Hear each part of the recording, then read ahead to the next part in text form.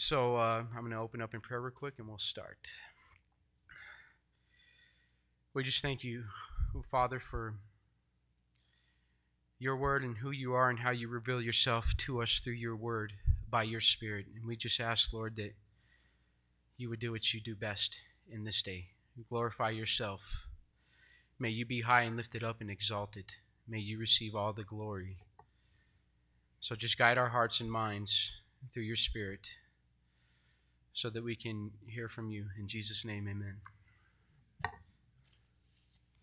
So I'm going to have to get all my notes. If you ever wonder how something's prepared with somebody with ADHD, I got about 10 different pages. It's everywhere, but it's actually, we're going to start with the Psalm 119, verses 1 to 8. It's actually my favorite psalm. It's pretty good. So let's see if I can still recall it from memory. Blessed are those whose way is blameless, who walk in the law of the Lord. Blessed are those who keep his testimonies, who seek him with their whole heart, who also do no wrong but walk in his ways. You have commanded your precepts to be kept diligently. Oh, that my ways may be steadfast in keeping your statutes, then I shall not be put to shame. Have my eyes fixed on all your commandments. I will praise you with an upright heart when I learn your righteous rules. I will keep your statutes. Do not utterly forsake me. Yeah, it's a really good psalm to try to memorize. But yeah. So this is one of my favorite psalms because it's interesting in that legitimately it's all about God's word. There's 8 different words in Hebrew that pertain to God's word in this, and almost every verse has one of these 8 words as a reference, or it's referencing back to God's word. So and it's also an acrostic. Anybody know what an acrostic is? It's not a cross made out of a stick, but that was a good one. I just made that up on the spot. All right. But actually what it is it has 8 verses each that correspond with the letter of the Hebrew alphabet. So you do 8 times 22 and you get 176 verses. It's the longest chapter in the Bible. And of course it starts with Aleph. And then the next one is Bet. And I think that's where we get our alphabet from. I bet it is. Because the first 2 words in Greek are alpha and beta. They might have stole it from the Hebrews anyways. It makes sense though. But so the first term that we look at is law, which is Torah. And the meaning is instruction. First 5 books.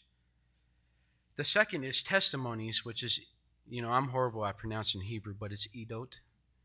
Maybe Jory could help, I don't know. Or Zafia. She gave me the thumbs up, so it's good. And Edot is what God solemnly testifies to be his will. The third is precepts, or Pikudin, what God has appointed to be done. The fourth is statutes, what the divine lawgiver has laid down. Fifth is commandments, what God has commanded. Rules, what the divine judge has ruled to be right. And word, what God has spoken. So legitimately, you can just see from the first 8 verses that there's a lot of God's word in there pertaining to God's word, whether it's statutes, commandments, precepts, law. It's all about God's word. So coincidentally, it's one of my favorites. So it starts out with, blessed are those whose way is blameless, who walk in the instruction of the Lord, or law. See, I'm putting the definition in there for you. If you noticed, and it's interesting that blessed has, in our culture, has like a temporal connotation to it. Oh, that person's blessed because they're in this circumstance, or they have this or that. But biblical blessing is way different. Not even close. It has to do with our position with God. Because ultimately, Where do all blessings come from? Well, they certainly don't come from the devil. They come from God.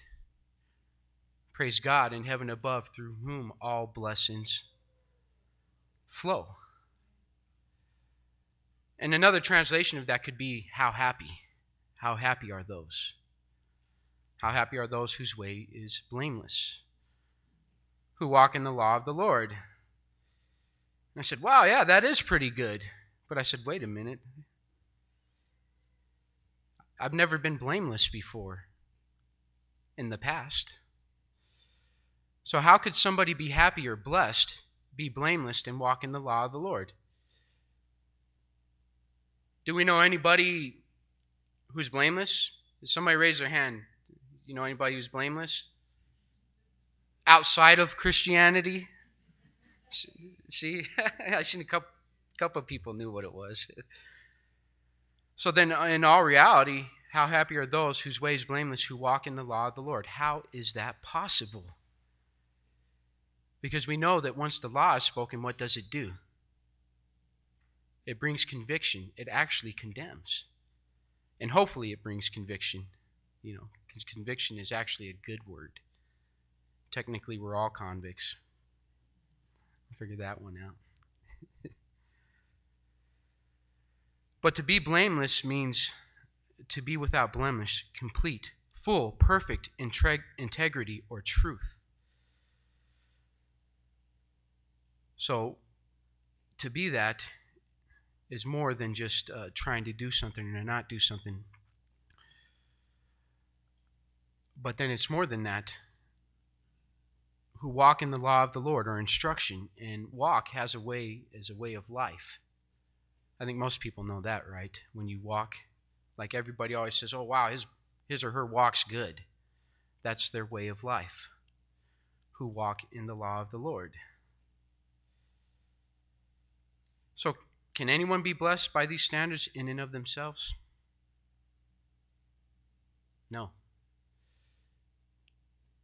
The blessing can't come from what I do.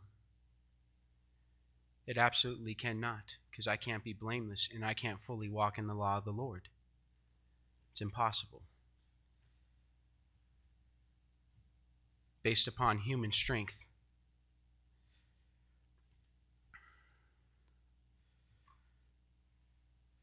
So then what's the ultimate answer? And it's Psalm 32, 1-2. Blessed is the one whose transgression is forgiven, whose sin is covered. Blessed is the man against whom the Lord counts no iniquity, and in whose spirit is no deceit. So then we have the ultimate answer to that. Only in Jesus can we truly be blessed.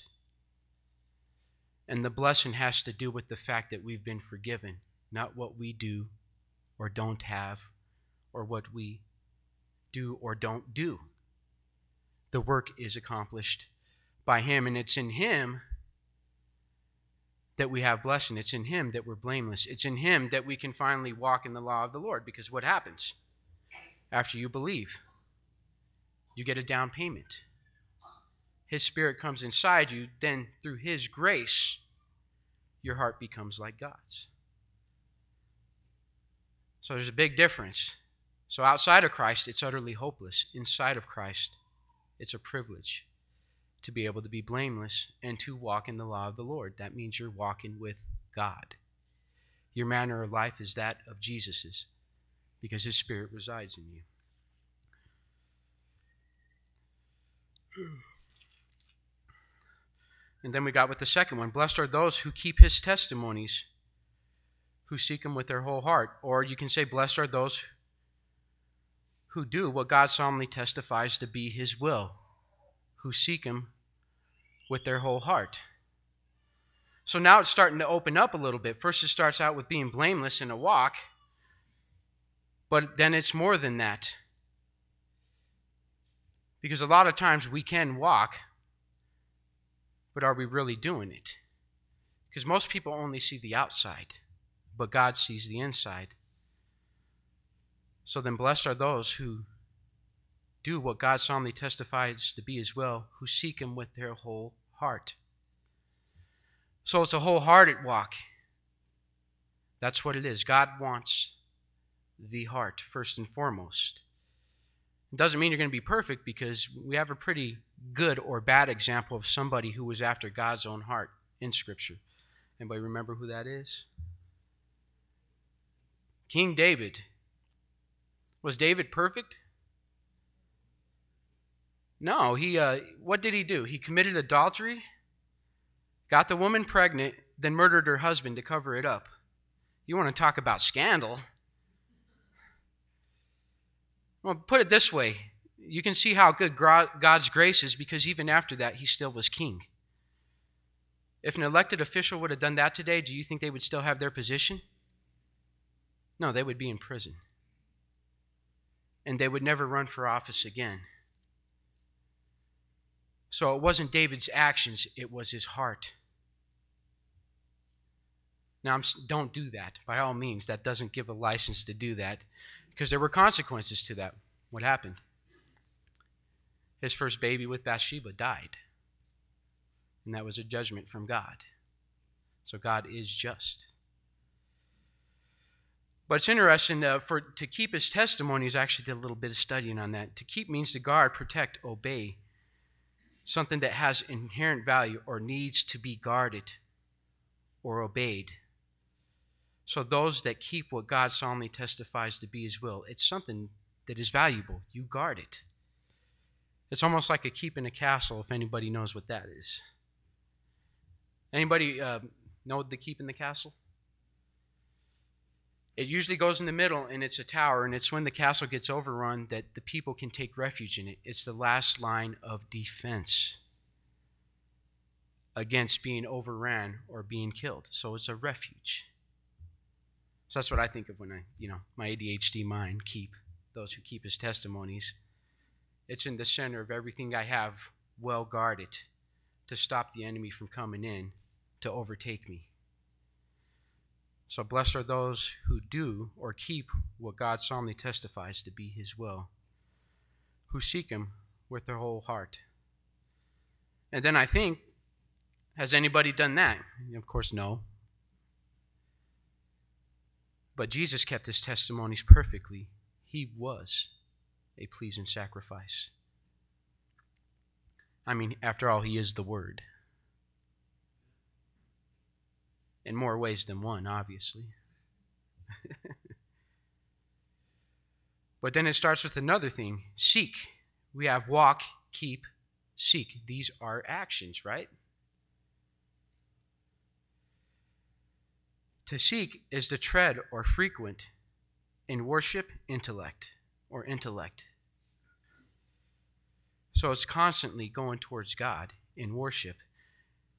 And it's more than just a feeling. It's in your mind as well, too. It's a learning process. To worship and to walk, it's like you just don't automatically, as a baby, jump up and start running a marathon. You have to train even to walk to begin with. And then you start to learn how to run. And then you have to train to do a marathon. Well, the Christian walk kind of is a marathon. An ultra-marathon, it doesn't end after 23 miles. It's a lifelong thing. But if we're seeking God, then we can keep moving forward. We seek him with our whole heart. We guard it. We keep it up. It's a treasure. That's what it is. It's a privilege. And then, of course, the heart, which is kind of cool. In a couple other places in the Hebrew, it actually means the liver. It really does, Here, I didn't think it did.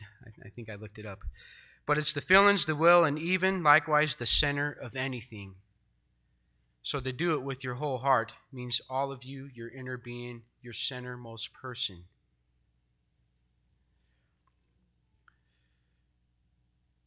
So then, in essence, when we're doing that, we're doing God's will.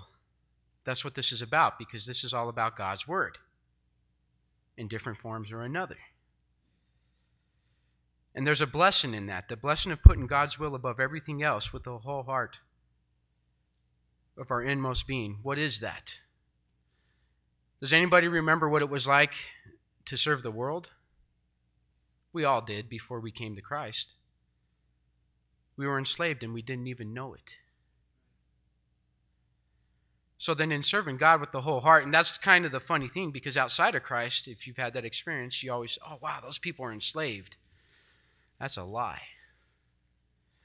I know personally from being a Christian that since I've been I have been to jail, but that was overseas on the mission field. And I kind of did break a law, but it wasn't bad. I did go to jail. But you know what? When I was arrested, it was a lot different than getting arrested for being a criminal. Big difference. When you get arrested for Jesus, you get to witness to the cops, not be terrified of them. And I actually got to do that. It was pretty cool. But there's freedom in that. So why would we keep what God solemnly testifies to be His will? Because there's freedom. There's absolute freedom in it. I mean, could you ask for anything else? The creator of the universe, being able to serve His purposes and His will, that's an extreme privilege. Could you imagine working for a very powerful person and get to be their emissary? Oh yeah, I work for so-and-so. I'm like, really? I work for God. I got you beat. Yeah, He's like the Most High. He's the King of Kings. He's the reason you have your authority. That's who I work for. I think I'll stick with Him. And starting with verse 3, they also do no iniquity, they walk in His ways, who also do no wrong, but walk in His ways. And so then the response of doing that is that our way of life is we do not make a practice of evil or injustice. But what's iniquity? Iniquity is active and known rebellion against God. That's actually the translation in the King James. I like that translation better. Because there's an interesting thing about iniquity in the law. In the law, there is no sacrifice or forgiveness for iniquity. You can't sacrifice a lamb or a sheep or a dove or a pigeon if you're poor. So then there's a really big problem. Who also do no wrong or do no iniquity, but walk in His ways. And the ways is the road, way, path, course of life. It's our moral character, our way of life. And it's only in Jesus that we can find that, of course, because He is the way, the truth, and the life. So we only find freedom in Him. And then verse 4, you have commanded your precepts to be kept diligently. Or you have commanded what you have appointed to be done to be kept diligently. And to be diligent about something is up to abundance, to a great degree, exceeding. And it's kind of cool because that's a pretty big standard. Because you can do something half-heartedly or you can do it diligently with all your heart. So He's commanding us to keep His precepts diligently. And the awesome thing about it is He commands us, which it's interesting because when God commands, He leaves a choice for us. It's a cooperation. Because if you think before, usually God's so powerful, right? When He speaks something, He speaks it into existence. He said, let there be light. And the light wasn't like, well, I don't know. I don't think I want to shine.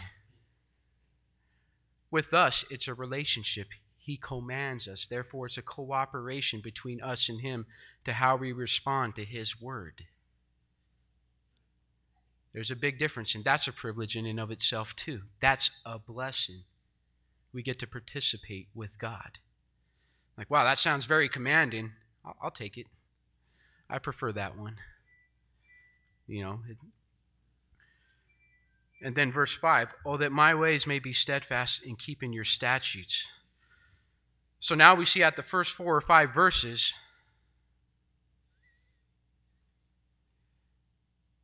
that it shows us the way of life and how we should be. But then once we recognize it, what's the response?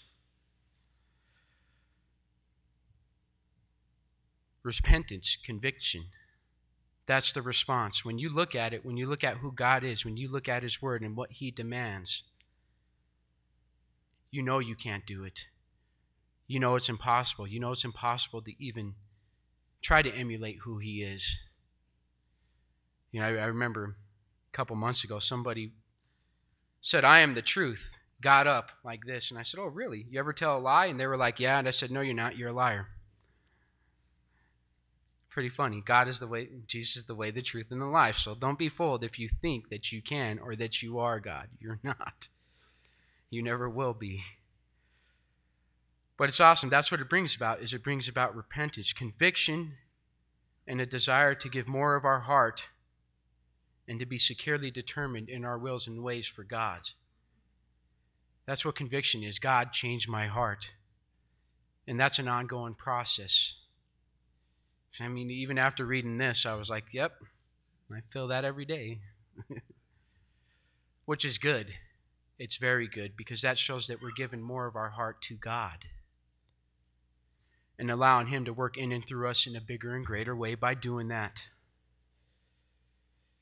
And it's interesting that keeping statutes literally means to put a hedge about it.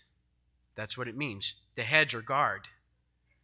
That's what we do, or allow God to do. There is something we participate in, but it's by God's grace, and all we do is submit to the command. That's the response.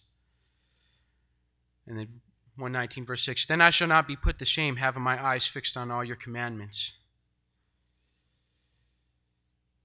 And it's kind of interesting that when you serve God, truly, there is no shame. It's one of the best things ever, right? Because, I mean, when you look before, you know when you're not serving God, there's usually shame involved. "Then I shall not be put to shame, having my eyes fixed on all your commandments." But how do we do that? Well, I like how God tends to answer the question right there in the next sentence in his word. That's why I always say, look in the word. You'll find the answer right away usually, or before or after. You know, he's pretty good at explaining stuff, making a mystery, because he knows how foolish we are in trying to explain stuff ourselves. "Having my eyes fixed on all your commandments." So we fix our eyes. We cooperate. We look to Jesus, the best example, the founder and perfecter of our faith.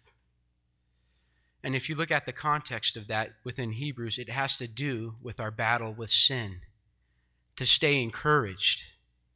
That's the context of that passage. Just look at it with your 2020 vision. I think we learned that the other night. So then the response, because you're starting to see that it changed from what it looks like, then comes conviction, then you're starting to see that it's, "Then I will, then I shall." Next verse, "I will praise you with an upright heart when I learn your righteous rules." So you see how it's becoming more personal now. It's starting with the response.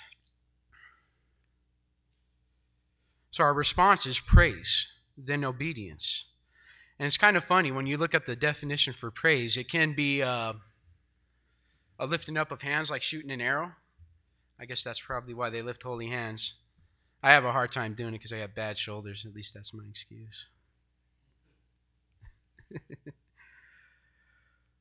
Or it can mean to give thanks. Or it can mean to call on God's name. Or it can mean to confess. That whole word contains so much different stuff. It's not just singing songs. It's a lot more than that. It has to do with the heart. It's a heart condition. So I will praise you with an upright heart. And how could we not praise him if we did not have an upright heart?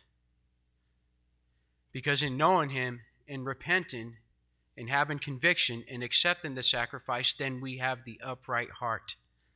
And then the response is that. And that's a heart that is right. It's upright. Pretty simple. A heart that is right with God. So that is the response. The response is the way of life, that everything is praised, giving thanks for everything. Confession is a part of it. you know. And then we learn. It's a process. When I learn your righteous rules, we just don't automatically, from our old way of life, assume what God wants and how to do it. I've seen a lot of people that do that. And I've done it myself. And I think 10 times out of 10, I've been wrong. Yeah, that's 100% failure rate.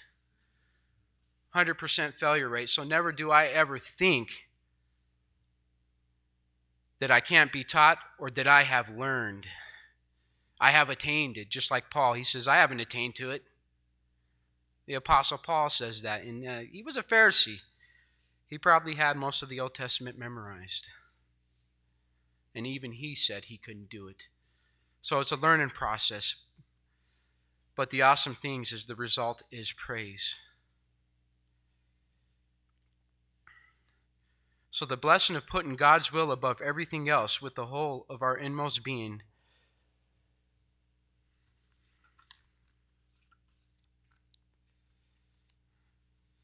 There could be nothing higher. And I have a couple things that I put, because I've actually meditated on this psalm before. It takes about half a year if you do a verse a day, a little bit more.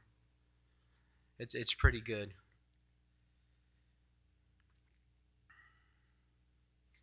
I got to get notes on my study Bible on my phone. I rarely use that, except when I'm using it.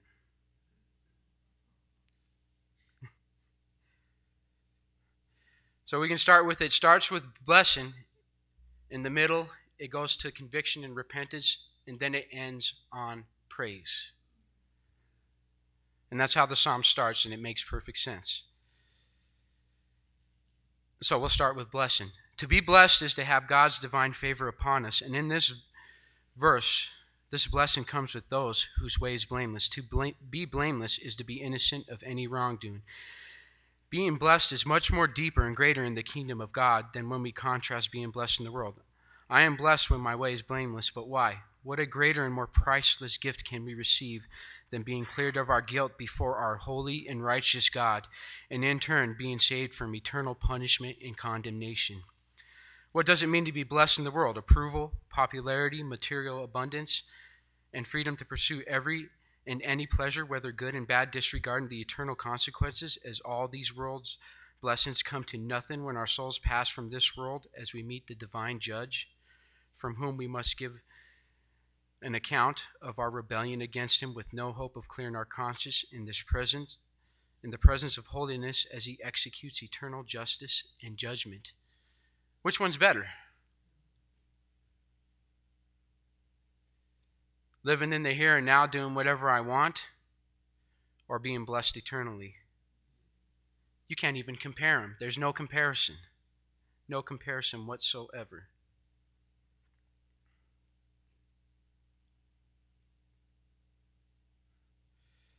And then we end with praise. To praise God is to give him admiration and gratitude in an act of worship. Worship comes with adoration and reverence to our holy, unchanging, steadfast, faithful, perfect, righteous, and all-loving, benevolent Creator.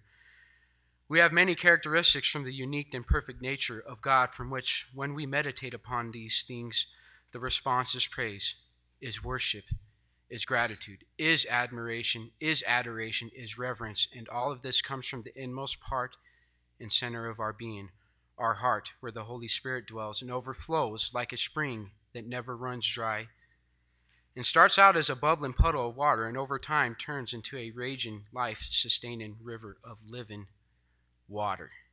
You ever been to the headwaters of a creek? A little spring out of the ground, and then you go 7 miles downstream, and you're jumping off of 40-foot cliffs in the 20-foot deep water. So there's the experience. It's an experience. It starts. It's not all at once.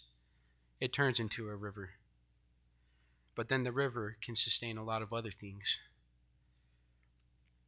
Praise and worship is so much more than just song and dance, and the main purpose of worship is not for my own gratification, but rather the pleasure of God. This type of worship pleases the Father, and in pleasing him, we reap the fruits of this praise and worship. Amen.